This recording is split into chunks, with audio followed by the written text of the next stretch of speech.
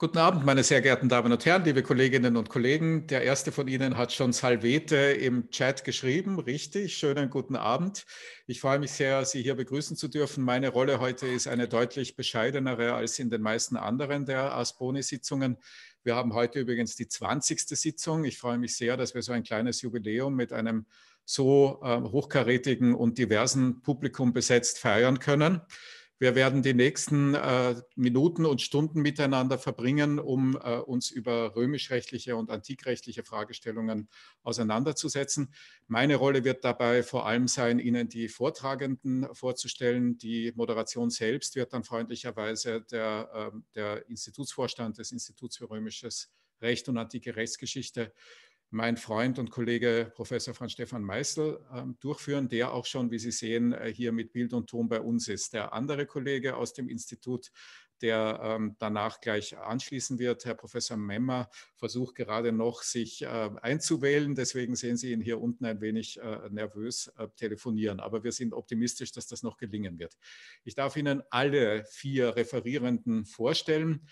In alphabetischer Reihenfolge möchte ich das machen und möchte mit Frau Teresa Barrett anfangen.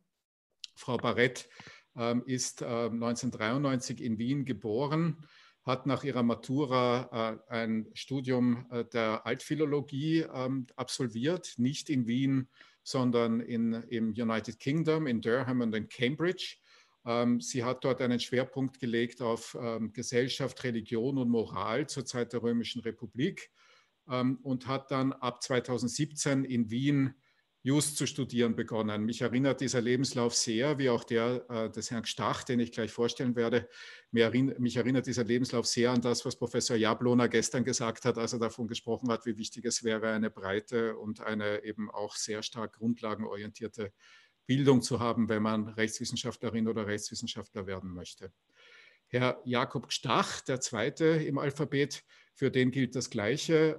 Herr Stach studiert ebenfalls jetzt Rechtswissenschaften, hat aber genauso wie Frau Barrett vorher davor was anderes, was Geisteswissenschaftliches gemacht. Er hat nämlich klassische Philologie studiert, halt einen Master of Arts in der klassischen Philosophie und einen Bachelor of Arts nicht nur in der klassischen Philologie, sondern auch in der Philosophie, war, bevor er, so wie auch Frau Barrett, Studienassistent am Institut für römisches Recht geworden ist, auch schon davor an der Universität tätig, unter anderem am Institut für klassische Philologie der Universität Wien und übrigens auch als Studierendenvertreter am Institut für klassische Philologie. Das sind die beiden Jungen in dem Quartett, die ich Ihnen präsentieren darf. Die beiden etwas älteren, unwesentlich älteren sind wiederum in alphabetischer Reihenfolge zunächst einmal der schon zuvor genannte Professor Franz Stefan Meißel.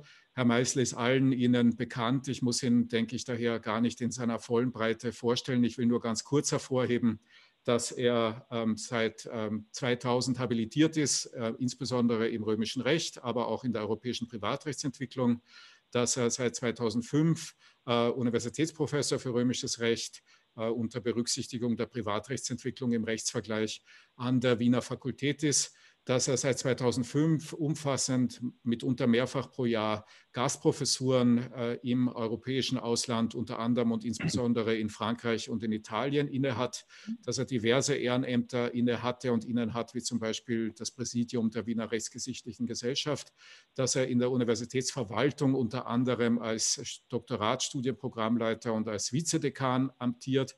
Und vor allem, das ist ein Grund, warum wir eng zusammenarbeiten und ein Grund, den ich ganz besonders hier hervorheben möchte. Er ist seit vielen Jahren auch Direktor der Sommerhochschule der Universität Wien, die ein Aushängeschild der Universität Wien ist, wenn es um internationale Kontakte und Impact, wie man das neudeutsch nennt, der Universität Wien nach außen ist. Er ist also natürlich primär Romanist, aber er ist weit über das hinausgehend lehrend, forschend und universitätsverwaltend tätig. Und der letzte im Alphabet, Herr Professor Michael Memmer. Herr Memmer, ebenso wie Meißel, ist natürlich Romanist, aber darüber hinaus auch noch in anderen Bereichen tätig. Im Fall von Herrn Memmer ist das insbesondere das Medizinrecht und die Geschichte des Medizinrechts. Neben seiner römisch-rechtlichen Expertise die schon viele Jahre in Wien, also die Wiener Studierenden profitieren lässt, denn er ist seit 95 habilitiert und seit 97 Universitätsprofessor für römisches Recht. Seit vielen Jahren also macht er neben seiner römisch-rechtlichen Expertise insbesondere auch medizinrechtliche und medizinrechtshistorische Forschungs-, Lehr- und Publikationsprojekte. Das ist die Runde, die heute zu Ihnen sprechen wird. Ich danke Ihnen allen, die Sie hier zusehen. Ich freue mich, dass wir schon viele Teilnehmerinnen und Teilnehmer haben und darf jetzt auch gleich für die weitere Moderation an dich, lieber Franz Stephan, übergeben. Ja, lieber Nikolaus, zunächst einmal ganz, ganz herzlichen Dank für deine Initiative dieser Podcast-Reihe und auch die Einladung an uns, hier beteiligt zu sein. Wenn eine Podcast-Reihe Ars Boni heißt, dann liegt es an sich nahe, dass auch das römische Recht und die Antike darin vorkommen. Allerdings muss ich sagen, als du mich gebeten hast, hier auch mich zu beteiligen, war ich am Anfang etwas zögerlich, denn auch wenn ich der Meinung bin, dass das römische Recht für vieles ein Beispiel ist und ein wunderbares Modell, dem zu folgen ist, so war ich mir nicht ganz sicher, ob das auch auf das doch sehr ernste Thema von Krankheiten und Epidemien zutrifft. Bei längerem Nachdenken habe ich dann aber schon gefunden, ja, es gibt hier auch viele Aspekte in der Antike, die man in diesem Zusammenhang beleuchten kann. Und daher habe ich dann letztlich mit sehr großer Freude hier zugesagt und ich freue mich besonders, dass Michael Memmer, Theresa Beret und Jakob Stach auch bereit waren, spontan hier mitzumachen, um gemeinsam hier ein Mosaik an unterschiedlichen kleinen Erkundigungen und Nachforschungen zur Antike mit uns gemeinsam anzustellen. Mein eigener Ausgangspunkt der Überlegungen war ein Thema, das mich in den letzten 2 Jahren begonnen hat, ein bisschen zu interessieren, nämlich die Frage, welche Rolle denn der Tod in der römischen Gesellschaft gespielt hat. Wenn wir von unserer heutigen Lebenserfahrung ausgehen, so ist ja bis vor wenigen Wochen für die meisten von uns das Leben bestimmt gewesen von der Aussicht einer hohen Lebenserwartung, einer wunderbaren medizinischen Versorgung. Und dementsprechend ist auch für die meisten Erwachsenen heutzutage der Tod etwas, was doch sehr weit weg ist. Ja, wir haben heute eine Lebenserwartung in Österreich von rund 80 Jahren. Das ist unglaublich, wenn wir das historisch betrachten. Dann haben wir vor einigen Wochen die schrecklichen Bilder gesehen, die Bilder von Leichenwegen, von Militärfahrzeugen, die massenhaft Särge abtransportieren in Italien. Wir haben die Bilder gesehen von Kühlhäusern, die zu Leichenhallen umgewidmet werden in Frankreich, in New York etc. Und plötzlich sind wir über diese Corona-Krise mit existenziellen Fragen konfrontiert. Und da ist es vielleicht lehrreich, auch einen Blick zurück in die Geschichte zu machen und sich zu fragen, wie schaut das eigentlich aus mit dem Tod und mit Krankheiten in der Antike, in Rom, aber auch in Griechenland? Wie schaut es aus mit den Pandemieerfahrungen, die wir hier in der antiken Geschichte finden? Nun, für die römische Gesellschaft lässt sich sagen, dass der Tod ein alltägliches Phänomen war. Das tägliche Leben der Römer war viel stärker vom Bewusstsein geprägt, dass das Leben kurz ist und bald ein Ende finden kann. Das ist aber nicht nur mentalitätsgeschichtlich zurückzuführen auf möglicherweise andere kulturelle Prägungen, sondern das hängt tatsächlich zusammen mit ganz klaren empirischen Befunden. Die Lebenserwartung in Rom war einfach deutlich niedriger, als wir sie heute oder auch nur aus dem 19. Jahrhundert kennen. Es ist natürlich schwierig, eine solche Frage exakt zu beantworten, aber es gibt doch verschiedenste historische Indizien, die nahelegen, wie niedrig die Lebenserwartung in Rom war. Die heutige Forschung geht von einer durchschnittlichen Lebenserwartung ab Geburt von, ja, und da gibt es natürlich hier sehr unterschiedliche Theorien und Hypothesen, aber irgendetwas zwischen 20 und 30 Jahren aus. Das heißt, selbst wenn wir optimistisch sind, ist die durchschnittliche Lebenserwartung so bei 27, 28 Jahren bei Menschen, die die Geburt überlebt haben. Es gibt in der Historikerzunft einiges an Debatte darüber, wie diese Durchschnittszahl zu bewerten ist, ob das nicht auch einfach, bis zu einem gewissen Grad ist das auch sicher der Fall, auf die hohe Säuglingssterblichkeit zurückgeht. Aber Tatsache ist, dass die Lebenserwartung der Römer sehr niedrig war. Auf der anderen Seite war es so, dass die Geburtenrate hoch war, dass aber von den Geborenen eben nur ein kleiner Bruchteil tatsächlich überlebt hat. Und das ist jetzt einmal zunächst einmal ein Befund, der ganz unabhängig von großen Seuchenepidemien und Ähnlichem steht. Das ist einfach Alltagserfahrung in Rom. Und das betrifft auch nicht nur die armen Menschen, sondern es betrifft auch Reiche und Mächtige.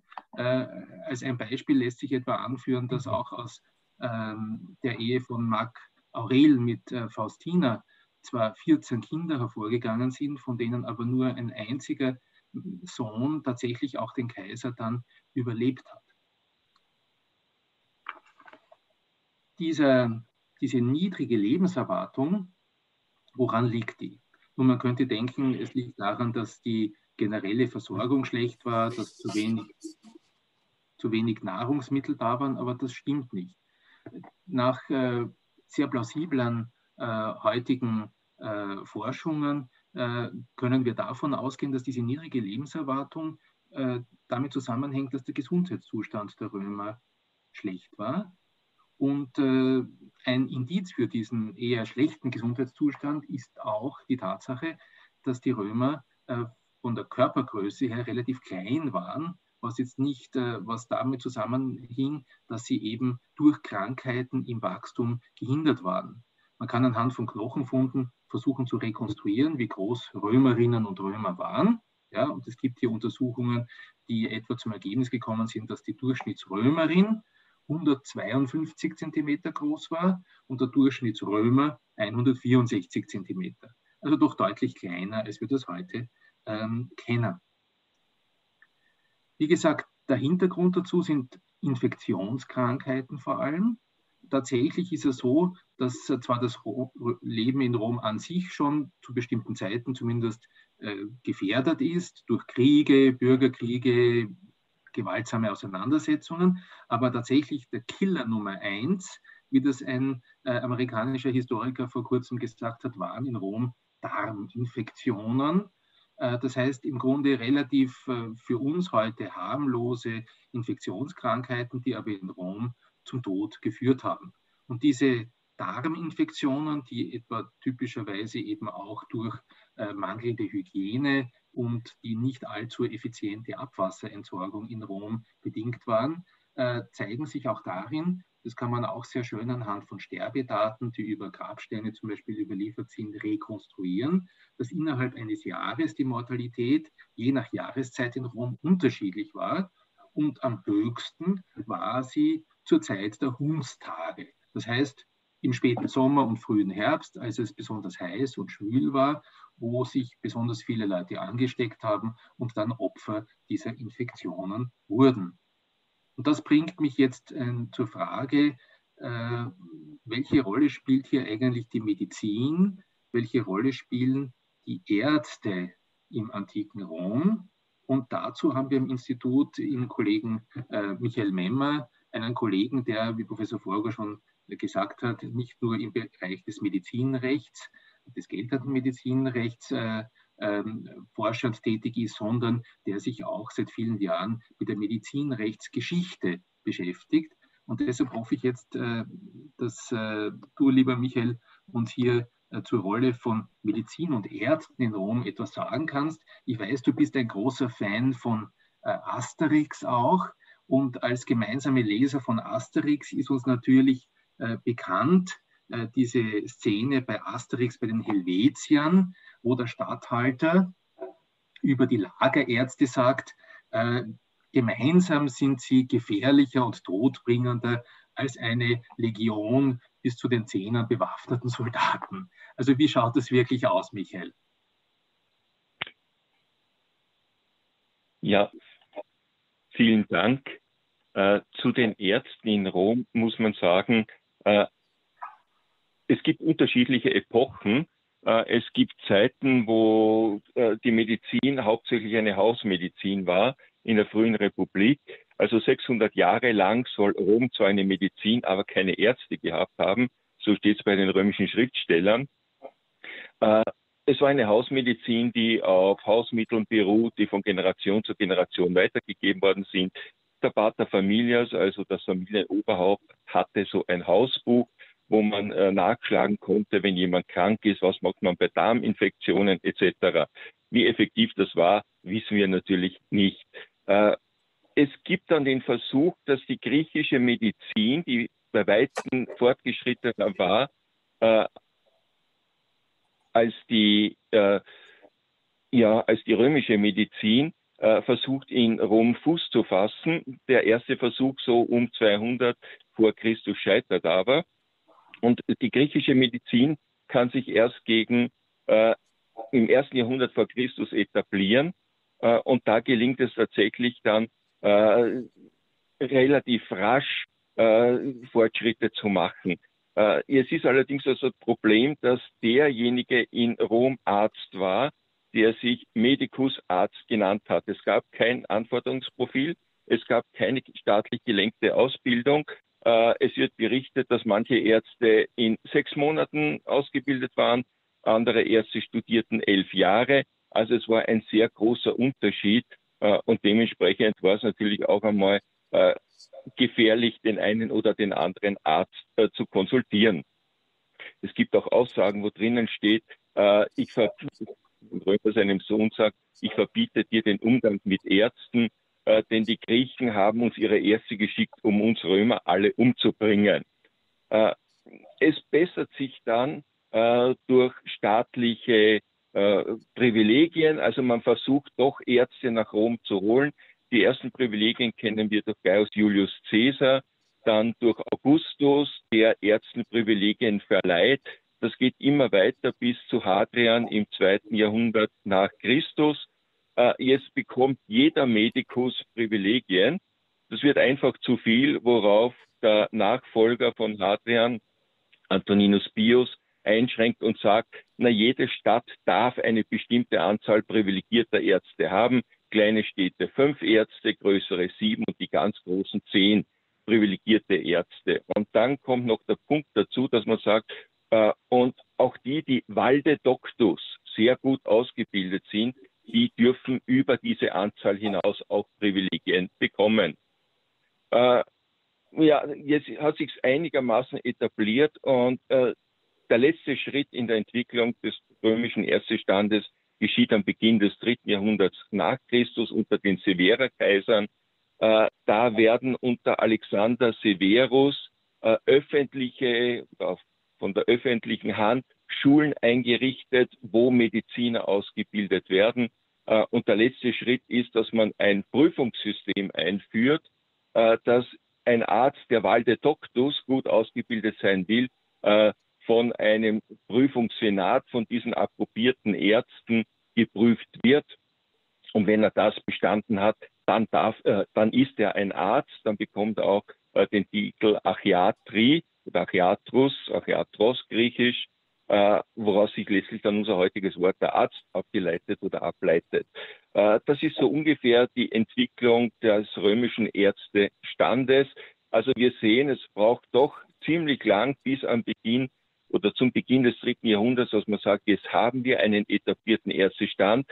Nur wer von diesem Prüfungssenat, der in jeder Stadt organisiert ist, approbiert ist, der ist ein gut ausgebildeter Arzt. Daneben gab es natürlich weiterhin die Laienärzte bis hin zu Kurpfuschern. Jetzt kann man natürlich sich ganz gut vorstellen, gut ausgebildete Ärzte wie ein Galen, dessen Schriften ja bis ins 18. Jahrhundert wirken, die vermochten sicherlich viel. Die Mehrzahl der römischen Ärzte wird vielleicht ein bisschen weniger gekonnt haben. Wenn jemand schnell Arzt werden wollte, dann hat er sich spezialisiert, etwa auf Augenerkrankungen. Also es gibt verschiedene Ärzte, die nach Körperregionen spezialisiert sind. Es gibt dann auch Ärzte, die nach Heilmethoden spezialisiert sind, etwa die Wasserdoktoren oder die Weindoktoren. Also da gibt es unterschiedliche Spezialisierungen. Das zeigt schon die Bandbreite und das Problem, welchen Arzt soll man als Römer, wenn man krank ist, konsultieren. Damit darf ich an Stefan zurückgeben. Ja, danke, Michael. Weil du Galen erwähnt hast, nicht? Erinnere ich mich da richtig? Der hat ja, glaube ich, in Alexandria studiert, nicht? Also das heißt, es gibt dann schon hier eine stärker empirisch ausgerichtete, auch medizinische Ausbildung, die eben gerade mit Alexandria auch verbunden wird. Richtig, also Galen ist einer jener Ärzte, der von sich sagt, er habe 11 Jahre lang Medizin studiert, ist nach Alexandrien gegangen, die damals die größte Bibliothek in der Welt hatte. Also das gesammelte Wissen war in Alexandrien zu der Zeit konzentriert. Also da war schon eine fundierte Ausbildung vorhanden. Galen war auch Gladiatorenarzt in seiner frühen Karriere, kannte daher durch die Verletzungen, die Gladiatoren bei den Spielen erlitten haben, auch sehr gut den Aufbau von Muskeln, Knochen, Sehnen. Also er war sicherlich gut fundiert. Er ging nachher nach Rom, hat in Rom dann am Forum Romanum öffentlich Vorlesungen gehalten, wurde dann später auch natürlich Arzt unter Marc Aurel, wurde dann auch noch quasi der Leibarzt von Commodus. Also Galen war eine prominente Figur in Rom. Einer unserer Zuseher, entschuldige, Frau Stefan, einer unserer Zuseher fragt die, wie ich finde, sehr berechtigte Frage, was ein Weinarzt wäre. Das ist ein Arzt, der vorwiegend als Heilmittel Wein eingesetzt hat. Wurde von manchen Römern sehr favoritisiert. Heute nennt man das Sommelier, Nikolaus. Ja, nun, vielen Dank, Michael. Nachdem wir hier jetzt eine erste Einleitung und einen Einblick genommen haben in das Thema Krankheit und Tod in der Antike, wäre jetzt ein nächster kleiner Block, den wir uns vorgenommen haben, ein bisschen drüber nachzudenken, wie sich denn diese Erfahrungen auch im Recht reflektieren. Und dazu möchte ich zunächst ein bisschen etwas aus dem privatrechtlichen Bereich sagen. Und dann werden wir Kollegin Beret bitten, uns aus dem Bereich des öffentlichen Rechts, aus dem Bereich des Verfassungsrechts Gedanken zu Fragen des Ausnahmezustands in Rom machen.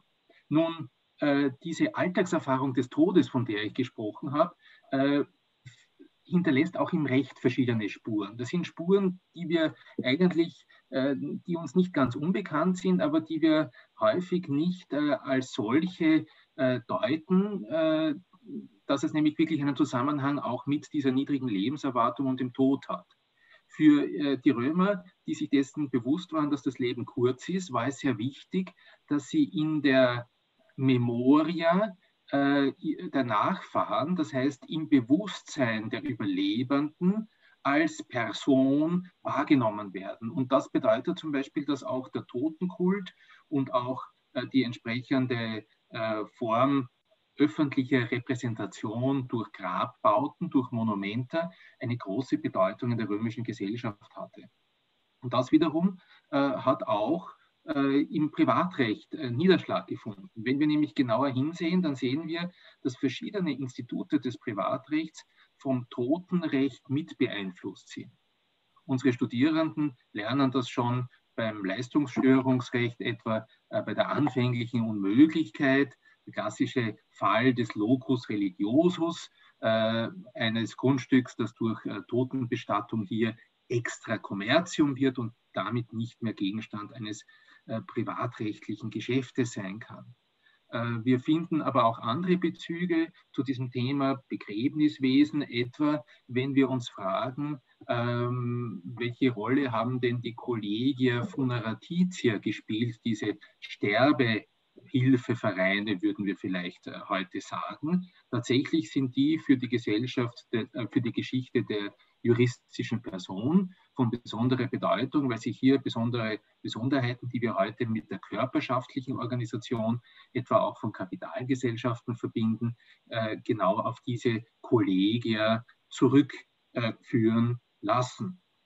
Und dann schließlich habe ich erst im vergangenen Jahr eher auch zu meiner eigenen Überraschung festgestellt, dass auch ein Institut, das für uns zu den klassischen Instituten des römischen Rechts und der Rechtsordnungen, die in der Tradition des römischen Rechts stehen, nämlich die Geschäftsführung ohne Auftrag, historisch vermutlich ihren Ursprung in einer Klage hat, nämlich der Actio Funeraria, mit der jemand, der statt des Erben sich um die Bestattung des Verstorbenen gekümmert hat, hier die Aufwendungen, die für das Begräbnis ausgelegt wurden, mittels dieser Actio Funeraria ersetzt bekommen kann. Und ich habe dann auch versucht zu argumentieren, und es gibt dafür eine Reihe von Indizien, dass diese Actio Funeraria tatsächlich historisch vermutlich der Vorläufer der Klagen aus Negotiorum Gestio ist und damit tatsächlich an der Wiege steht der Geschäftsführung ohne Auftrag, ja, wie wir sie heute kennen. Das ist aber noch aus einem weiteren Gesichtspunkt bedeutsam, denn wir wissen aus dem römischen Privatrecht, wie wichtig für die Römer unentgeltliche Rechtsgeschäfte waren. Denken wir nur an das Mandatum, das für die Römer weit bedeutender war als der Dienstvertrag. Der Auftragsvertrag, der an sich unentgeltliche Auftragsvertrag, spielt in den Juristenschriften eine sehr große Rolle. Und aus heutiger, moderner Perspektive mag das verwundern, denn man könnte ja glauben, dass jemand unentgeltlich einen Freundschaftsdienst erbringt. Das ist kein großes Thema für das Recht, das ist nur eine Frage der Sozialbeziehungen. Tatsächlich aber spielen diese Rechtsverhältnisse rund um diese Vorstellung der Amicitia, der Freundschaft, der Solidarität untereinander Nahestehenden eine ganz große Rolle im römischen Privatrecht. Auch unseren Studierenden aus den Realkontrakten bestens bekannt, das Mutuum, das unentgeltliche Darlehen. Und wenn wir uns hier fragen, warum ist das Darlehen unentgeltlich, dann hängt das eben damit zusammen, dass für die römische Gesellschaft diese Freundschaftsbeziehungen und das, was ein niederländischer Wirtschaftshistoriker zu Recht als Economy of Friends, ja, also als eine Wirtschaftsstruktur, die auf Freundschaft basiert, gekennzeichnet hat. Und diese besondere Bedeutung der Unentgeltlichkeit auch in Rechtsbeziehungen hängt ganz stark mit der Risikobehaftetheit des täglichen Lebens zusammen. Denn es stellt eine Möglichkeit dar, sich gegen Risiken abzusichern, wenn man in Systemen der Patronage einerseits, also des Verhältnisses zwischen Patronus und seinen Klienten, aber auch im privatrechtlichen Verkehr zwischen gleichrangigen Bürgern wechselseitig Beneficia erbringt, die dann implizieren, dass man sich im Krisenfall, im Notfall auch an die Freunde wenden kann, denen man in der Vergangenheit Gutes getan hat. So wird von Wirtschaftshistorikern etwa auch das Mutuum verglichen mit modernen Versicherungen. Das heißt, es sind keine jetzt im Vorhinein kalkulierten Austauschverhältnisse, aber die wirtschaftliche Funktion ist die einer Absicherung durch Solidarität. Und wenn wir so das römische Privatrecht betrachten und die römische Gesellschaft betrachten, so fällt uns schon auf, dass hier eben wichtige Unterschiede zu unserer modernen staatlichen Verfasstheit bestehen. Denn wenn wir hier auf Rom zurückblicken, so müssen wir feststellen, dass einerseits das Moment der Unentgeltlichkeit auch im Recht größere Bedeutung hat und in einem weiteren Sinn sehen wir auch, dass insgesamt die römische Gesellschaft stärker durch die private Sphäre gekennzeichnet ist. Das heißt, es gibt noch nicht den starken Staat. Der Staat hat eine gegenüber dem modernen Staat viel stärker zurückgenommene Bedeutung, was sich nicht zuletzt auch darin zeigt, dass auch der Staatshaushalt nur einen kleinen Teil des BIP ausmacht. Wirtschaftshistoriker haben versucht zu berechnen, wie groß der Anteil staatlicher Ausgaben am Bruttoinlandsprodukt in Rom war und schätzen, dass die staatlichen Ausgaben nur ungefähr 5% des BIP ausgemacht haben. Und das deutet schon darauf hin, dass eben hier deutlich mehr Privat und weniger Staat war. Und das hat natürlich auch Rückwirkungen auf den Umgang mit Katastrophen, mit Epidemien. Es gibt keine öffentliche Gesundheitsversorgung im großen Stil etc.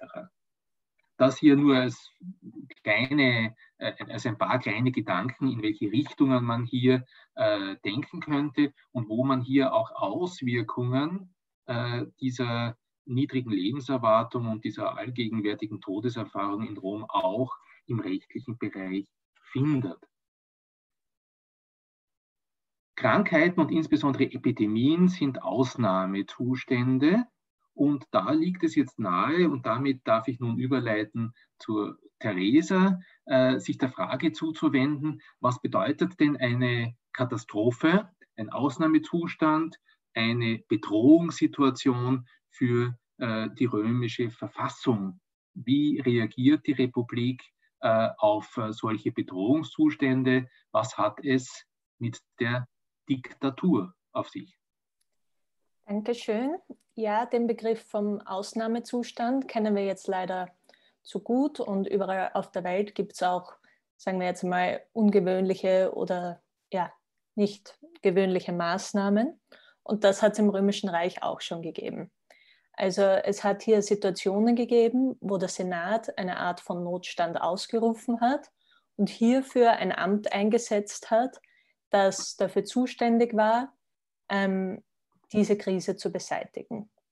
Und das war ein ganz spezielles Amt und eins, das auch für die römische Verfassung, obwohl es Teil der Verfassung war, relativ ungewöhnlich war, denn sie wurde einzeln besetzt. Das war der Diktator. Also im Gegensatz zu dem Senat, der ein Kollegialorgan war, der Beschlüsse verfasst hat, und den sonstigen Magistraten in der Römischen Republik, die immer zumindest zweifach besetzt wurden, wurde eben dieses Amt nur einfach besetzt. Und was noch außergewöhnlich war, es wurde auf 6 Monate beschränkt.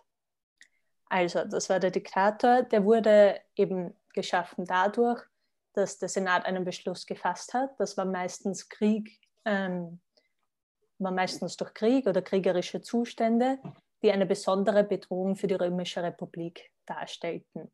Also das waren vor allem Auseinandersetzungen, die sehr nah an den Grenzen zu Rom waren und daher eine Bedrohung für die Republik darstellten, oder ebenso innere Unruhen innerhalb der Stadt, die auch eine Bedrohung für die Verfassungsordnung waren. Der Senat ernannte dann eben einen von den Konsuln für 6 Monate, einen Diktator zu ernennen. Und dieser Diktator hatte immer eine spezielle Zielsetzung, also eben einen Krieg zu führen, Unruhen zu beschwichtigen oder noch andere, auf die ich später kurz ansprechen werde. Das Amt war auch ganz besonders, weil es hatte prinzipiell ein Summum Imperium. Das heißt, der Magistrat hatte eigentlich volle militärische und zivile Befehlsgewalt. Das heißt, es konnte niemand ein Veto dagegen einlegen. Das war auch etwas, was für die eigentliche römische Verfassungsordnung etwas Ungewöhnliches war. Es konnte zumindest für eine Zeit, konnte kein römischer Bürger sein Provokationsrecht gegen Handlungen des Diktators ausüben. Das heißt, normalerweise unter normalen Zuständen konnten gegen Handlungen eines Magistraten, die auf Leib und Leben gingen, konnte sich ein römischer Bürger berufen darauf, dass das vor die Volksversammlung gebracht wird und dass das eben keine gerechtfertigte Handlung wäre. Und dieses Recht wurde auch komplett ausgesetzt. Und der Diktator konnte auch so ein Justitium, also ein Gerichts- und auch eine Art Geschäftsstillstand für die Zeit seiner Diktatur eben auferlegen. Also es war ein Amt, das mit sehr großen Gewalten verbunden war, aber es wurde dadurch eingeschränkt, dass es eben nur für 6 Monate auferlegt wurde. Danach bestand eine Abdiktionspflicht, also der Diktator musste sein Amt niederlegen und er hatte genauso die Pflicht, wenn das Ziel erreicht war, vor Ablauf der 6 Monate, ebenso das Amt niederzulegen. Also am Anfang von der Römischen Republik war das wirklich ein Amt, das nicht wie heutzutage die Diktatur, also eine schlechte Konnotation wir dem beimessen, sondern wirklich um Bedrohungen für den Staat abzuwenden und die auch relativ gut funktioniert hat. Es hat eine Zeit lang besonders viele Diktatoren gegeben, von der Anfang der Republik um 500 bis ca. 200 vor Christus hat es viele Diktatoren gegeben, vor allem im Bereich der Kriegsführung, weil viel auf der italischen Halbinsel Krieg geführt wurde. Und das eben ein gutes Mittel war, wenn die regulären militärischen Führer, also die normalerweise die Konsul waren, wenn die aus irgendeinem Grund unfähig waren, das gut zu machen. Also es gibt hier in den Schriften Beispiele, dass sich die Konsuln uneinig waren, dass man nicht mehr wollte, dass die Truppen aufgeteilt sind und an verschiedenen Plätzen sind, sondern am gleichen Platz kämpfen, oder dass die Konsuln einfach nicht fähige Feldherren waren. Dann konnte der Senat eben einen Beschluss fassen, dass ein Notstand gegeben war und man einen fähigeren Feldherrn suchen musste, der hier die Notlage zu beseitigen hat. Ja, es gab noch andere Diktaturen, die eingesetzt wurden, vor allem wenn die Konsul, also die obersten Magistraten in Rom, nicht zugegen waren, zum Beispiel Krieg außerhalb von Rom geführt haben, gab es Diktaturen, um die zivilen Aufgaben von den Konsuln in Rom auszuführen. Das waren meistens das Durchführen von Wahlen, das Abhalten von Spielen oder zum Beispiel den Senat auch wieder aufzufüllen, wenn der dezimiert wurde durch sehr heftige Kriege. Ich habe auch ein Beispiel gefunden, das mit unserem Thema der Seuchen und Epidemien zu tun hat. Es wurde auch zweimal ein Diktator Clavi Figendi Causa besetzt. Das war ein Diktator, der extra für die Aufgabe besetzt wurde, einen Nagel in die Seite des Jupiter-Tempels einzuschlagen.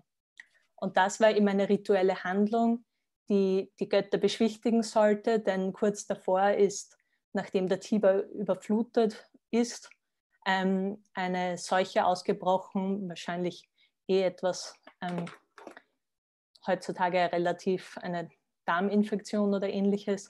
Und das war eben ein Mittel, ein rituelles, religiöses Mittel, den Diktator einzusetzen, um eben diese Seuche zu bannen. Aber normalerweise eben für Kriegsführung oder innere Unruhen. Dann nach 200 nach Christus hat sich dieses Amt ist ein bisschen von der Bildfläche verschwunden, weil die Kriege weiter außerhalb von Rom geführt wurden, also die Grenzen des Reiches immer größer wurden, also die Bedrohung für den Stadtstaat Rom selbst nicht mehr so groß war. Also hier hat man andere Mittel gefunden, fähige Feldherren zu finden, meistens durch außerordentliche Imperien, die dann eben auch länger als 6 Monate waren. 6 Monate war halt eben auch so ein Zeitraum, wo normalerweise ein Imperator im Sommer einen Feldzug führen konnte. Das war dann ab diesem Zeitpunkt nicht mehr möglich. Aber es hat dann eben mit 2 besonderen und 2 Personen, die man auch sehr gut kennt, aus der Geschichte wurde die Diktatur wiederbelebt und vor allem sehr wichtig auch verändert und man könnte sagen zweckentfremdet. Denn um ca. 880 vor Christus oder in den 80er Jahren vor Christus, als auch Bürgerkriege in Italien geherrscht haben, hat sich eben ein mächtiger Feldherr, Lucius Cornelius Sulla, nachdem er Rom, also mit seinen Truppen nach Rom marschiert ist und Rom eingenommen hat, hat er sich von einem Interrex, das ist ein Zwischenkönig, der eingesetzt werden kann, wenn beide Konsuln tot sind, das war in diesem Fall der Fall, ein Gesetz erlassen ließ und sich selbst zum Diktator ernennen ließ. Und dies war ein absolutes Novum, denn seine Diktatur war weder zeitlich beschränkt und er fand auch eine neue Art von Notstand, nämlich so eine Art von Verfassungsnotstand. Also er wurde eingesetzt, um die republikanische Ordnung wieder im Staat herzustellen. Und das war natürlich ein Novum, weil jetzt konnte nur Sulla selbst entscheiden, ob dieser Notstand beendet war und wann er dieses Amt niederlegt. Und natürlich war das ein großes Potenzial für einen Machtmissbrauch, den die republikanische Ordnung eigentlich unterbinden wollte durch diese zeitliche Beschränkung. Sulla hat dann noch viele Gesetze erlassen und auch viele andere Maßnahmen und auch etwas eine Schreckensherrschaft geführt durch seine zahlreichen Proskriptionen, hat aber nach 3 Jahren, als er befunden hat, dass die republikanische Ordnung wiederhergestellt ist, sein Amt niedergelegt und gehofft, dass von nun an die Macht des Senates so groß ist, dass die republikanische Ordnung aufrecht erhalten werden kann. Aber das war natürlich nicht der Fall. Wie wir aus der Geschichte eben wissen, haben sich die Bürgerkriege immer weiter entwickelt. Es haben sich eben viele mächtige Feldherren aus dieser Geschichte eben herauskristallisiert, die dann eben im Endeffekt auch zum Ende der Republik führten. Und einer davon war Gaius Julius Caesar. Dieser ist ebenso wie Sulla im Jahre 94 vor Christus nach Rom marschiert, nachdem er den Rubikon überquert hat und hat hier, nachdem er dort angekommen ist, hat sich zum Diktator ernennen lassen, auch durch ein neues Gesetz, für 11 Tage, um Wahlen durchzuführen. Und hat sich eben dadurch die Konsulschaft für das nächste Jahr sich zugesichert quasi. Also hat hier noch eine relativ normale Diktatur durch, sage ich jetzt, unverfassungsmäßige Kanäle sich zugestehen lassen und hat dann aber in der Folge das Amt komplett auseinandergenommen, indem er sich für das darauffolgende Jahr nochmal für 1 Jahr, das war auch unverfassungsmäßig, zum Diktator ernennen ließ, also statt 6 Monaten 1 Jahr und in den darauffolgenden Jahren für 10 Jahre, also in 10 darauffolgenden Jahren für 1 Jahr. Und hier sehen wir halt wirklich die große Trennung von dem Eigentlichen, was die Diktatur hätte sein sollen, nämlich eine Situationsgebundenheit an die Ausnahmesituation und der eigentliche Zweck der Krisenbewältigung, aus dem auch dieses großes Imperium gekommen ist, also diese große Befehlsgewalt, auf eigentlich nur eine Befehlsgewalt, die jetzt aus dem Amt selber kommt, als aus der Krisensituation. Und kurz darauf ließ sich Caesar auch noch zum Dictator Perpetuus ernennen, also zum unbeschränkten Diktator. Und hier war natürlich, wie soll ich jetzt sagen, die Alleinherrschaft für immer für ihn zumindest sichergestellt, was ihn dann aber auch zum Untergang verholfen hat, denn im gleichen Jahr wurde er, wie wir alle wissen, ermordet in der Kurie und die Diktatur hat somit ihr Ende gefunden, aber die Republik hat auch ihr Ende gefunden, weil in den folgenden Jahren ging man dann über ins Prinzipat und eben in das Kaiserreich. Die Diktatur wurde aber auch abgeschafft durch eine Lex Antonia im darauffolgenden Jahr. Ja. Ja, ganz herzlichen Dank, Theresa. Ich glaube, für all unsere Zuhörerinnen und Zuhörer war das jetzt sehr spannend, dir zuzuhören. Und in all unseren, glaube ich, Fantasien haben wir Bezüge zur Gegenwart auch herstellen müssen und uns, glaube ich, gefragt, wie denn das auch heute sein könnte, dass in solchen Ausnahmezuständen eben zeitlich unbegrenzte Macht entstehen kann und was das bedeutet. Und hier ist es, glaube ich, wirklich sehr lehrreich, auch in die Geschichte zurückzublicken. Du hast auch erwähnt, dass eben an sich diese Diktatur auch im Zusammenhang mit Seuchen oder Krankheiten eine Rolle gespielt haben könnte. Allerdings ist es so, dass in der Republik eben diese Seuchen in Rom doch eben relativ begrenzt waren. Das heißt, waren eben diese Krankheiten, die typischerweise mit dem stehenden Wasser, mit Überschwemmungen, mit Sümpfen, mit den Stechmücken, mit Fliegen und so weiter übertragen werden. Aber das waren noch nicht die großen Seuchen, die Pandemien sozusagen. Und wir wollen nun am Ende uns dieser Frage zuwenden, was gibt es denn für historische Beispiele für solche Pandemien in der Antike? Also Seuchen, die nicht nur eine Stadt erfassen, sondern ganze Landstriche, ja, den ganzen damaligen Orbis Terrarum. Da haben wir jetzt mit Jakob Stach einen Kollegen, der uns nach Griechenland führen wird. Jakob ist, wie Professor Forger schon erwähnt hat, auch ein hervorragender Gräzist. Und wenn wir nach Griechenland zurückgehen, dann sehen wir, dass dort die Erinnerung an die Kombination von Krieg und Krankheit, Seuchen und militärischen Auseinandersetzungen nicht nur am Beginn der Ilias stehen, sondern auch am Beginn der Geschichtsschreibung bei Thukydides, der selber auch von der Pest, der sogenannten Pest in Athen betroffen war. Und Jakob, ich lade dich herzlich ein, uns hier über Thukydides und die Athener Pest 430 vor Christus zu berichten. Ja, vielen Dank, Franz Stefan. Also mit Thukydides befinden wir uns, wie gesagt, im 5. Jahrhundert vor Christus, 430, bricht die sogenannte athenische Pest aus.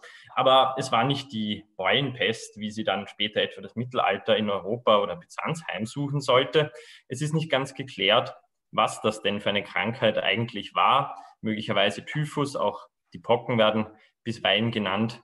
Das ist nicht unbedingt zu klären nach so langer Zeit.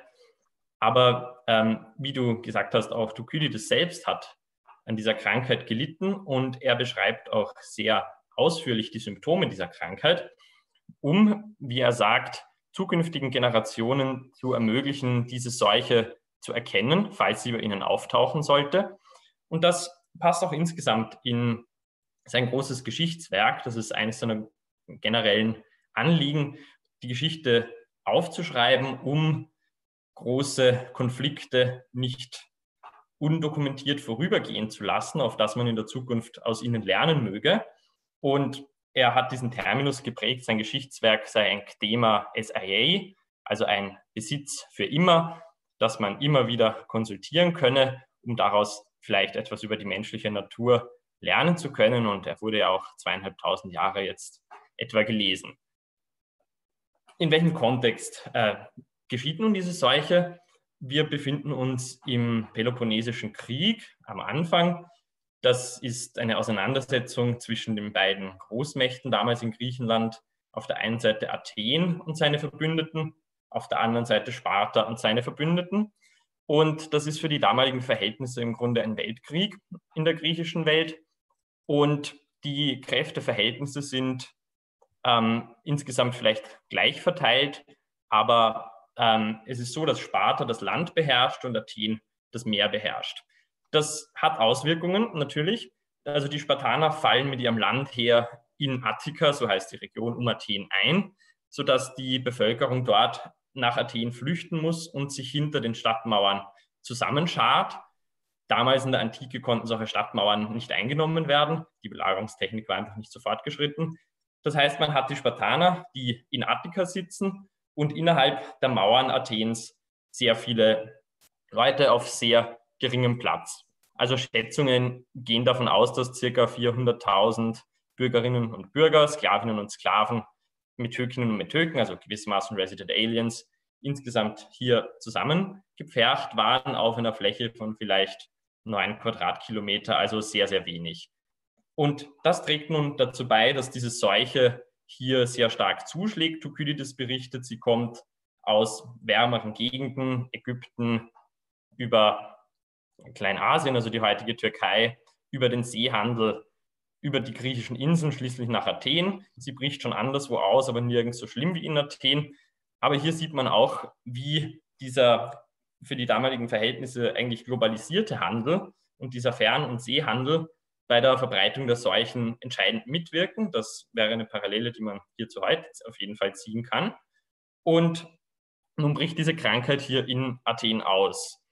Und die Krankheit ist damals unheilbar, also man kann nichts dagegen tun, wenn man befallen wird, außer hoffen. Und sie ist auch sehr ansteckend. Das ist Thukydides auch bewusst, weshalb die Athener auch eine Art von Social Distancing praktizieren, wie wir heute.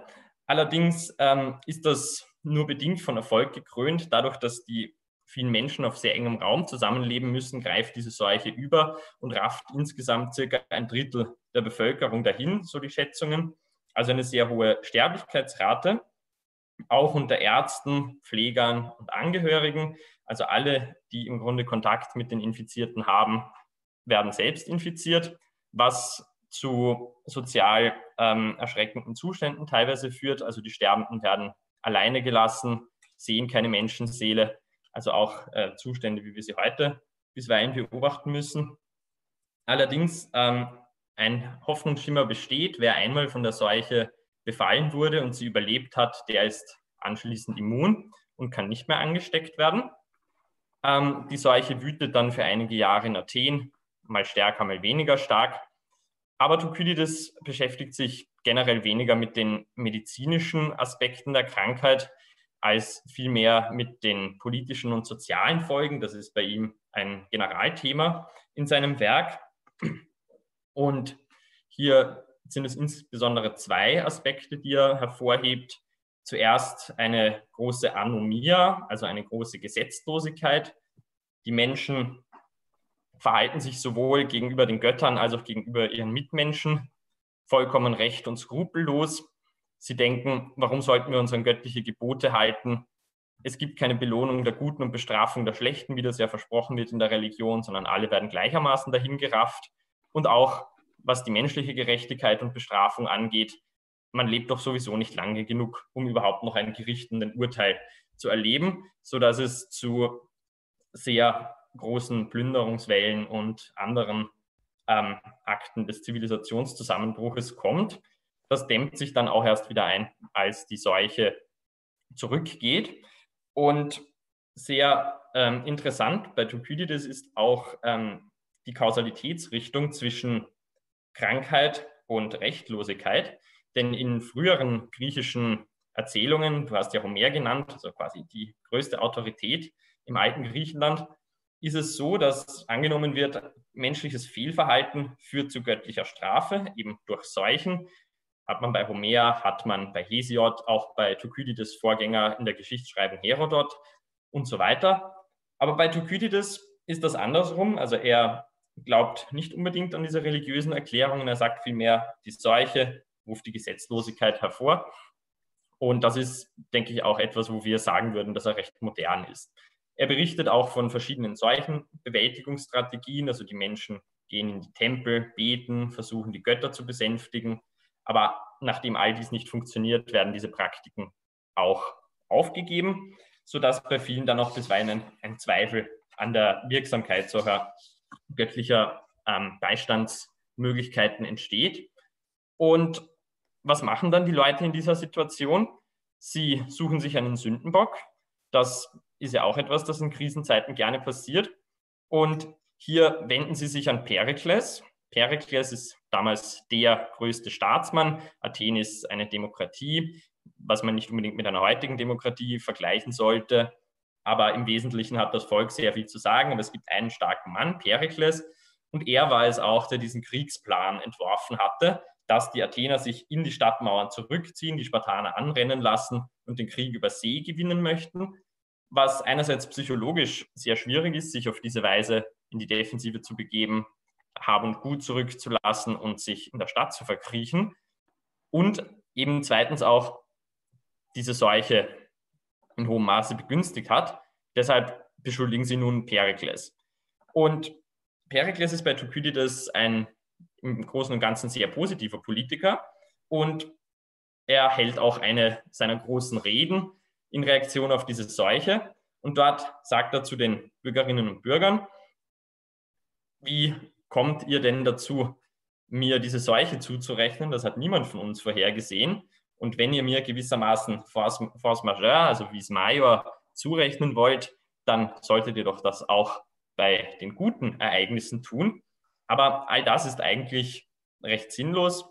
Es ist, wie es ist unverfügbar und Perikles Rede stellt in meinen Augen ein gutes Zeugnis für Führungsstärke dar. Er spricht die Leute an, anerkennt ihr Leid, holt sie dort ab, wo sie stehen, nimmt sie ernst, ruft ihnen aber gleichzeitig in den Sinn, dass es ein größeres Ganzes gibt, die athenische Stadt, die hier nun nach ihrem Einsatz verlangt, sodass er nicht zulassen möchte, dass sie in Mutlosigkeit verharren, denn dies, so schreibt Thukydides selbst, sei das Furchtbarste an dieser Seuche, dass sowohl die Infizierten als auch die Nicht-Infizierten sich in einer Weise selbst aufgeben, wie es ganz untypisch für die Athener ist.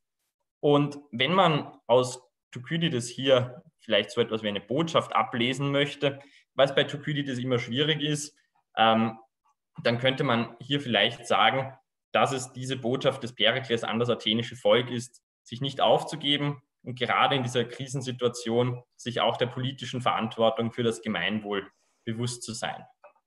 Und damit endet eigentlich auch die Erzählung des Thukydides von der Seuche.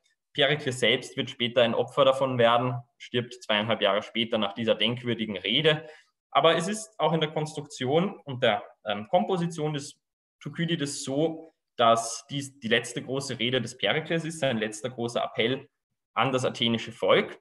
Und wenn man Parallelen zur Moderne ziehen möchte, was man vielleicht nicht zwanghaft tun muss, aber hier möglicherweise kann, dann sieht man, dass vor der solchen Erzählung unmittelbar davor ebenfalls eine große Rede des Perikles steht, die berühmte Gefallenenrede, die im Wesentlichen ein Preis auf die Stadt ist. Also die Bürger der Stadt sind für einen hohen Zweck gefallen, nämlich für die Stadt.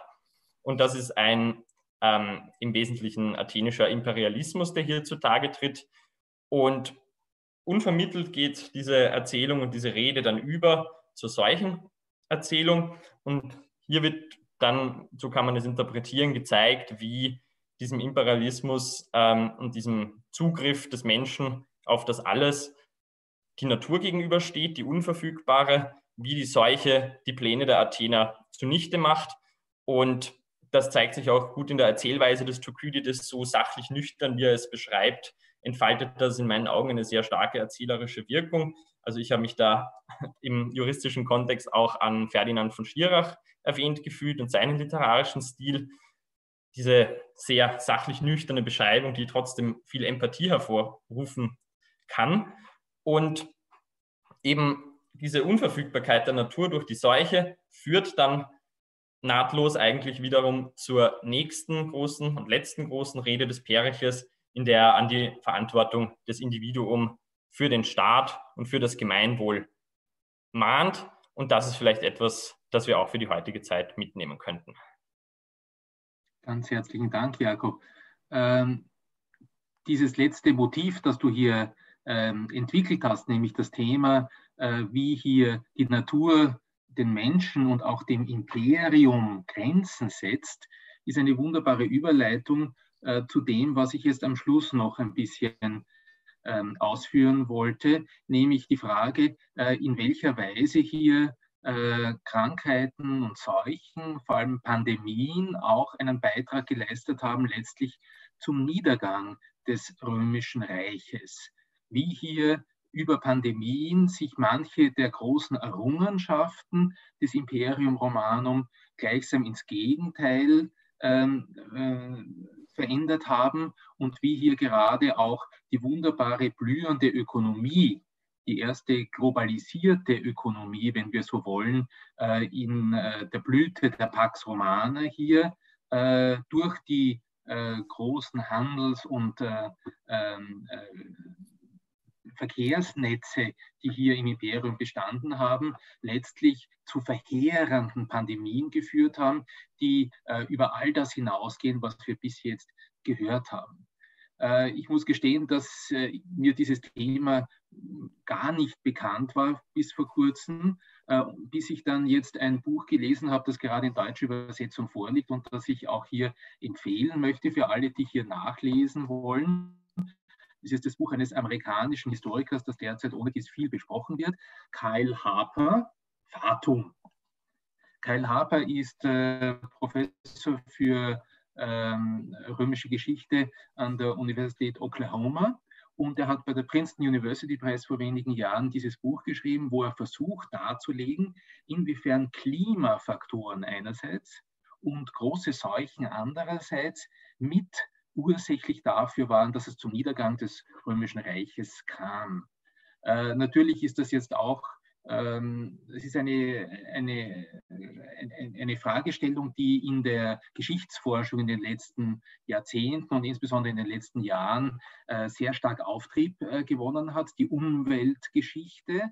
Und zur Umweltgeschichte gehört aber auch die Seuchengeschichte. Tatsächlich gibt es nämlich in Rom in der Kaiserzeit 3 große Pandemien, von denen wir wissen.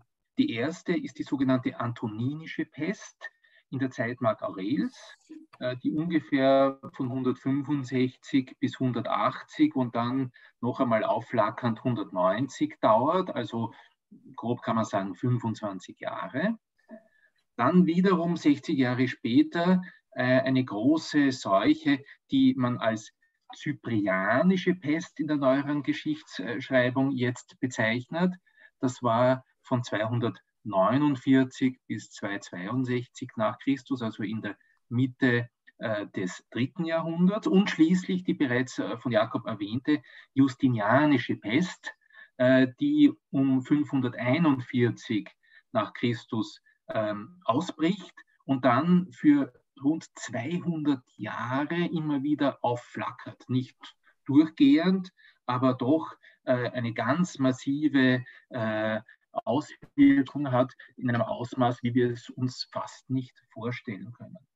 Und was nun all diese 3 Pandemien anbelangt, so ist davon auszugehen, dass eben die Tatsache, dass im Römischen Reich die Wirtschaft floriert hat und ein Fernhandel bestanden hat, der bis zur Sahara gereicht hat einerseits und über den Indischen Ozean bis nach China, wo Waren wie Seide, Gewürze, Pfeffer, Elfenbein, exotische Sklaven im großen Ausmaß in die Zentren des Römischen Reichs gebracht wurden, dass also über diese Handelswege auch sich immer wieder Keime und Infektionen eingeschleppt haben, die dann sich eben über dieses Verteilungsnetz der römischen Wirtschaft auch ganz schnell ausgebreitet haben. Und das kann man an diesen 3 Pandemien wunderbar sehen. Es sind schreckliche Seuchen, die hier die Römer heimgesucht haben. Nun, was die Antoninische Pest anbelangt, so haben wir Beschreibungen über die Symptome vom bereits erwähnten Arzt Galen, der hier selber mittendrin im Geschehen war. Wir haben schon von Professor Memmer gehört, er war auch der Leibarzt des Mark Aurel und auch ganz unmittelbar in der Umgebung des Kaiserhauses hat diese Seuche gewütet. Wir haben von Galen eine ausführliche Beschreibung der Symptomatik. Und es ist aufgrund dieser Beschreibungen sehr wahrscheinlich, dass es sich bei dieser Antoninischen Pest um die Pocken gehandelt hat. Diese Pockenepidemie, die hier vermutlich aus Nordafrika oder Asien eingeschleppt wurde, war eine Heimsuchung für Rom in einer Zeit, wo ohne dies auch militärisch es bereits gefährliche Bedrohungen gab. Auf der einen Seite im Osten die Parther, die vom Mitregenten Mark Aurels Lucius Verus. Möglicherweise handelt es sich dabei aber um, wenn Sie so wollen, um Fake News. Angeblich wurde über die Truppen des Lucius Verus auf dem Rückweg dann diese Pockenepidemie ins Reich gebracht.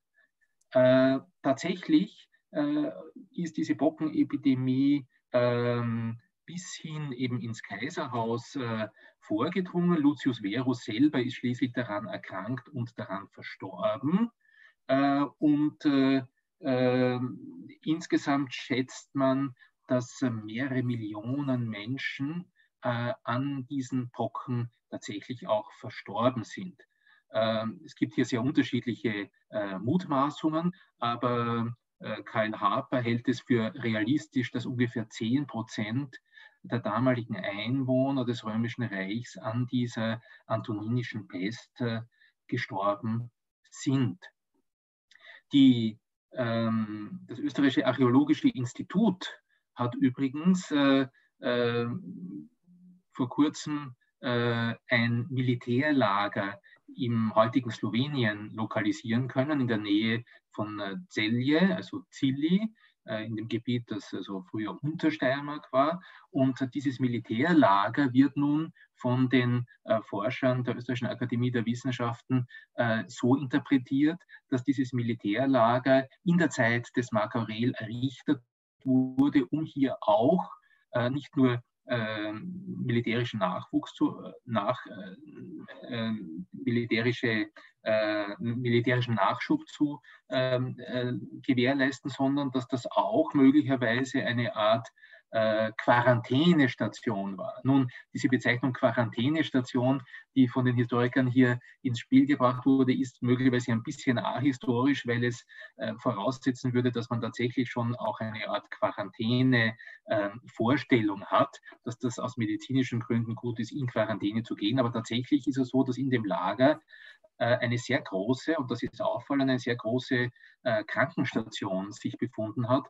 Und man bringt das eben in Verbindung damit, dass damals auch sehr viele Soldaten an dieser Bockenepidemie erkrankt sind und darunter gelitten haben. Und damit könnte es sein, dass hier eben das auch als Krankenlager dieses Lager bei Logica in Slowenien gedient hat. Nun, der Sündenbock wurde bereits erwähnt von Jakob. Auch das ist eine Vorstellung, die wir hier in Rom immer wieder sehen. Man sucht nach Schuldigen und für die antoninische Pest hat man eben die Schuldigen gefunden in den Soldaten des Lucius Verus, die hier nach dem Sieg über die Parther bei der Plünderung von Seleukia angeblich ein Apollo-Heiligtum geschändet hätten. Und das sei aus einer Truhe, die dem Apollo, und zwar dem langhaarigen Apollo gewidmet war, sei Pestilentia, also eine vergiftete Luft entwichen. Und das wurde mit diesem Frevel sozusagen hier verbunden, dass das der Ursprung dieser Epidemie war. Tatsächlich sehen wir als Reaktion auf die Bockenepidemie ein großes Anwachsen der Verehrung des Gotts Apollo in der Zeit. Und aus den Apollo-Heiligtümern kam damals auch ein guter Rat, der tatsächlich auch unter modernen Gesichtspunkten vielleicht gar nicht so dumm erscheint. Es wird hier nämlich vom Gott den Menschen nahegelegt, dass sie sich möglichst nicht küssen sollen. Und dieses Verbot des Küssens könnte natürlich darauf hindeuten, dass es doch eine frühe Vorstellung davon gab, wie hier die Krankheit, nämlich durch Tröpfchen, auch möglicherweise verbreitet wird. Nun, die nächste große Pandemie ist erst in den letzten Jahren deutlicher als solche wahrgenommen worden. Man weiß von ihr aus Berichten des Bischofs von Karthago, Cyprianus, der von 248 bis 258 christlicher Bischof von Karthago war und dann schließlich den Märtyrertod erlitten hat. Cyprian berichtet über diese Krankheit und deshalb spricht man von der zyprianischen Pest. Diese Pest war noch viel schrecklicher in ihren Ausmaßen als die zuvor genannte Pockenepidemie. Wir wissen aber nicht ganz genau, welche Art von Krankheit es war. In der neuesten Forschung wird hier vermutet, dass es ein Ebola-artiges Virus gewesen sein könnte. Ich bin nun kein Mediziner und auch kein Medizinhistoriker. Ich kann Ihnen das nicht erklären, ob das jetzt plausibel ist oder nicht. Es klingt jedenfalls äußerst gefährlich und schrecklich. Und wir wissen jedenfalls aus den Berichten aus dieser Zeit, dass auch diese Epidemie, die über ein Jahrzehnt lang durchs Imperium gewütet hat, hier im großen Stil Menschenleben gekostet hat. Manche Städte sollen bis zu 60% der Bevölkerung verloren haben und es hat hier jedenfalls ganz schreckliche Konsequenzen gehabt. Und hier hat man tatsächlich auch wieder Sündenböcke gesucht und gefunden und die Sündenböcke hier waren die Christen. Denn diese zyprianische Pest fällt zusammen mit der Christenverfolgung unter Decius. Und es ist hier eine Phase, in der die zunächst einmal ja eigentlich noch relativ kleine Gemeinschaft der Christen hier als Schuldige identifiziert werden. Aber zugleich ist diese apokalyptische Stimmung, die sich hier im Zuge dieser Pandemieerfahrung im ganzen Reich manifestiert, eine Stimmung, in der das Christentum einen unheimlichen Aufschwung nimmt. Das heißt, nach dieser Phase der Verfolgung ist in den letzten 40 Jahren des 3. Jahrhunderts das Christentum umso gestärkter und wird zu einer der dominierenden Religionen, bis es dann im 4. Jahrhundert ja zur Staatsreligion wird. Das heißt, es ist eine der Folgen dieser Pandemie, möglicherweise kulturell, der Aufstieg des Christentums.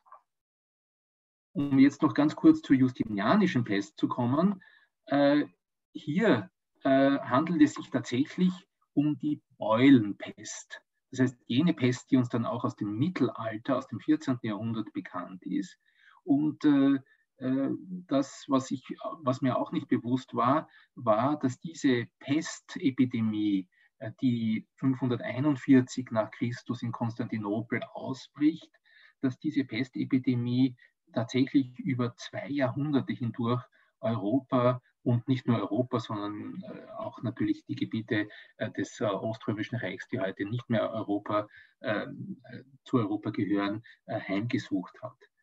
Diese justinianische Pest, dass es wirklich die Beulenpest war, das wissen wir interessanterweise aus der Untersuchung von Menschen, die in einem Friedhof in der Nähe von München begraben wurden und die man zuordnen kann in die Zeit des 6. Jahrhunderts. Von diesen Gebeinen hat man über die Sequenzierung von Genomen feststellen können, dass die Krankheit, an der diese Menschen zugrunde gegangen sind, tatsächlich Yersinia pestis, die Beulenpest war. Und damit ist das heute, was lange Zeit schon vermutet wurde, tatsächlich naturwissenschaftlich abgesichert. Diese Forschung datiert erst aus dem Jahr 2014 aus dem medizinischen Fachzeitschrift The Lancet, ja, dass hier tatsächlich die Beulenpest damals gewütet hat. Und auch hier ist es so, die Beulenpest, Sie wissen, das wird über Flöhe und Hausratten übertragen. Und Hausratten wiederum finden sich überall dort, unter anderem, wo es Getreidevorräte gibt. Diese Getreidevorräte, insbesondere in den großen Städten, allen voran Konstantinopel, waren also hier der ideale Nährboden, auf dem diese schreckliche Seuche sich ausgebreitet hat. Und da muss man sagen, das Ausmaß dieser Beulenpest ist gewaltig gewesen. Die Sterblichkeit der Erkrankten lag bei rund 80%. Ja. Justinian selber ist an der Beulenpest erkrankt, hat es aber überlebt, ebenso Prokop, sein literarischer Chronist, der allerdings, wie Sie wissen, in seinen Anekdota alles andere als gut auf Justinian zu sprechen ist. Also hohe Mortalität, gewaltige Mortalität. Insgesamt war damals, das scheint nicht ganz übertrieben zu sein, die Menschheit am Rande der Auslöschung. Es haben 50-60% der damaligen Bevölkerung den Tod gefunden durch diese Epidemie. Und das hat natürlich zu einem gewaltigen Bevölkerungsrückgang geführt. Das hat dann verbunden mit der auch klimatischen Veränderung der sogenannten spätantiken kleinen Eiszeit zu einer vollkommenen Umwälzung geführt, nicht zuletzt auch der Wirtschaft. Die blühende, vernetzte, auf Handel ausgerichtete Wirtschaft, auf Fernhandel ausgerichtete Wirtschaft des Römischen Reichs wird nun ersetzt durch eine zunehmend kleinteiligere Ökonomie, durch einen massiven wirtschaftlichen Rückgang und durch eine Phase, von der dann erst Jahrhunderte später sich Europa wieder erholen sollte. Das alles, glaube ich, meine sehr geehrten Damen und Herren, zeigt uns, dass der Blick zurück in die Geschichte insofern etwas Tröstliches hat, als damit unsere schwierige heutige Situation doch in einem ganz anderen Licht erscheint. Wir haben nicht annähernd so wenig, wir sind nicht annähernd so ohnmächtig den Krankheiten gegenüber. Wir haben ganz andere medizinische Möglichkeiten und wir sehen, dass hier wir insofern bis zu einem gewissen Grad uns damit trösten können, dass es schon einmal viel schlimmer war. Aber das ist ein bisschen banal. Was vielleicht wichtiger ist, und das, glaube ich, sollte uns zu denken geben, ist den Blick darauf zu lenken, in welcher Weise diese Seuchen, aber auch klimatische Veränderungen, die damit im Zusammenhang stehen, und das ist ein Aspekt, den ich jetzt nicht weiter ausgebreitet habe, den Sie aber in dem ausgezeichneten und lesenswerten Buch von Kyle Harper äußerst anschaulich nachlesen können, wie sehr also hier auch diese Klimaveränderungen unser Leben bestimmen und wie sehr wir also durch die Natur, und das wurde heute ja schon von mehreren auch gesagt, unter anderem auch im Hinblick auf Thukydides, wie sehr wir hier durch die Natur in unserem Leben bestimmt werden.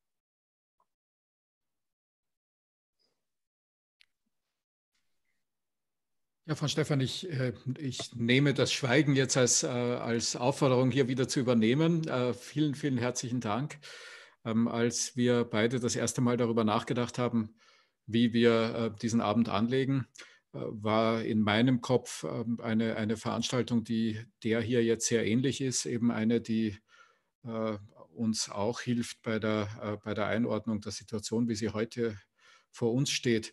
Dieses Buch, das du erwähnt hast, hat ja den Titel, wenn ich es richtig verstanden habe, Fatum, also Schicksal.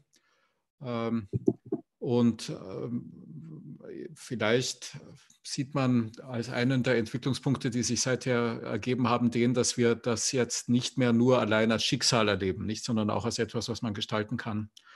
Und vielleicht ist das eine der Lehren, die man aus der Geschichte ziehen kann, dass man eben heute mehr als früher reagiert und auch normativ reagiert auf Veränderungen in der Natur. Hat jemand unter den Vieren, denen ich jetzt zuhören durfte, Hinweise darauf, dass gezielt versucht wurde, das Geschehen eben nicht nur schicksalhaft zu begreifen, sondern durch konkrete rechtliche Vorgaben zu beeinflussen? Oder ist das immer schon daran gescheitert, dass man überhaupt nicht verstanden hat, was die Ursache des Wütens war? Das ist natürlich eine Frage, die ich befürchtet habe, weil es darauf keine sehr klare Antwort gibt. Was man sieht, ist einfach, dass diese Seuchen waren natürlich verbunden, und auch das kommt uns bekannt vor, damit, dass natürlich die wirtschaftlichen Vorgänge jeweils zum Stoppen gekommen sind, dass die Wirtschaft zum Erliegen gekommen ist. Und da hat natürlich in der Antike unmittelbar gedroht auch Hungersnot, und da gibt es dann natürlich Versuche von Seiten der Gemeinden, der Städte oder dann später auch der Kaiser, eben zumindest die Nahrungsmittelversorgung aufrechtzuerhalten und Ähnliches. Ja.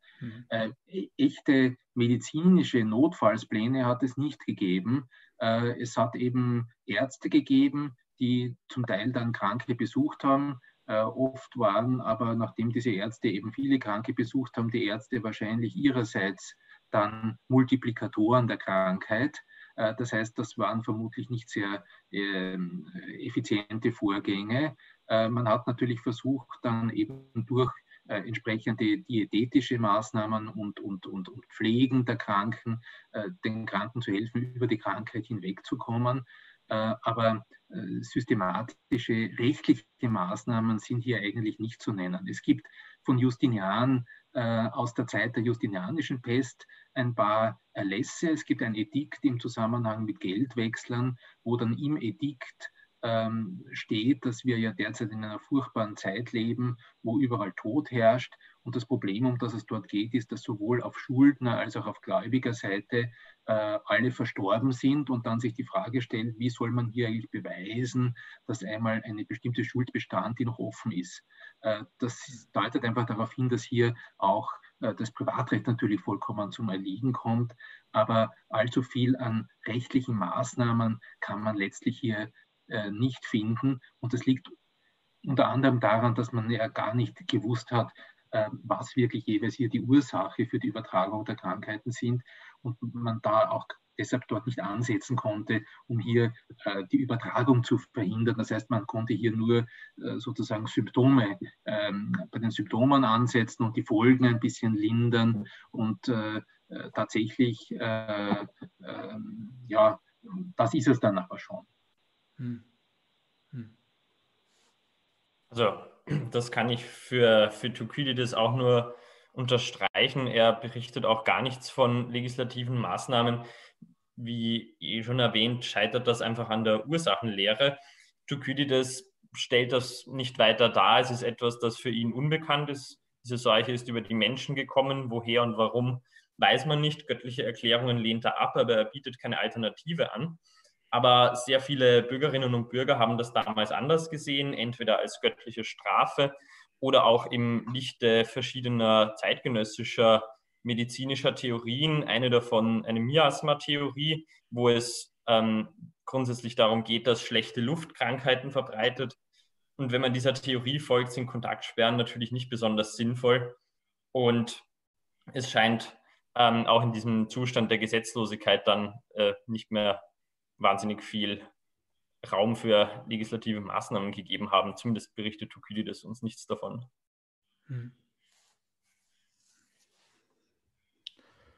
Gut. Ja, ich sehe keine Frage unseres Publikums. Ich sehe auch, dass wir jetzt schon über 80 Minuten mit Fragen der Seuchenbekämpfung und des Seuchenausbruchs in der Antike uns beschäftigen.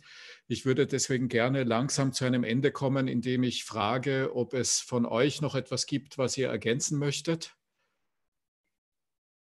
Das Schweigen nehme ich als Nein. Dann danke ich Ihnen und euch ganz, ganz herzlich für diesen anders gestalteten Abend als viele andere, die wir hier in Asproni schon gesehen haben, aber sehr interessant und in weite Bereiche hineinführenden Abend und viele Erkenntnisse, die wir daraus gewonnen haben. Vielen Dank, Franz Stefan, nochmal dafür, dass du das organisiert hast mit deinem Institut. Vielen lieben Dank, Frau Barrett, Herr Gstach, lieber Michael, dass ihr teilgenommen habt. Ihnen, liebe Zuhörerinnen und Zuhörer, die Sie bei uns sind, vielen lieben Dank fürs Zuhören. Bleiben Sie uns allen erhalten. Wir machen am Donnerstag das nächste Mal weiter mit Asproni. Da geht es dann um Providerverantwortlichkeit in den USA und in Europa, also ein denkbar anders gelagertes, sehr modernes Thema.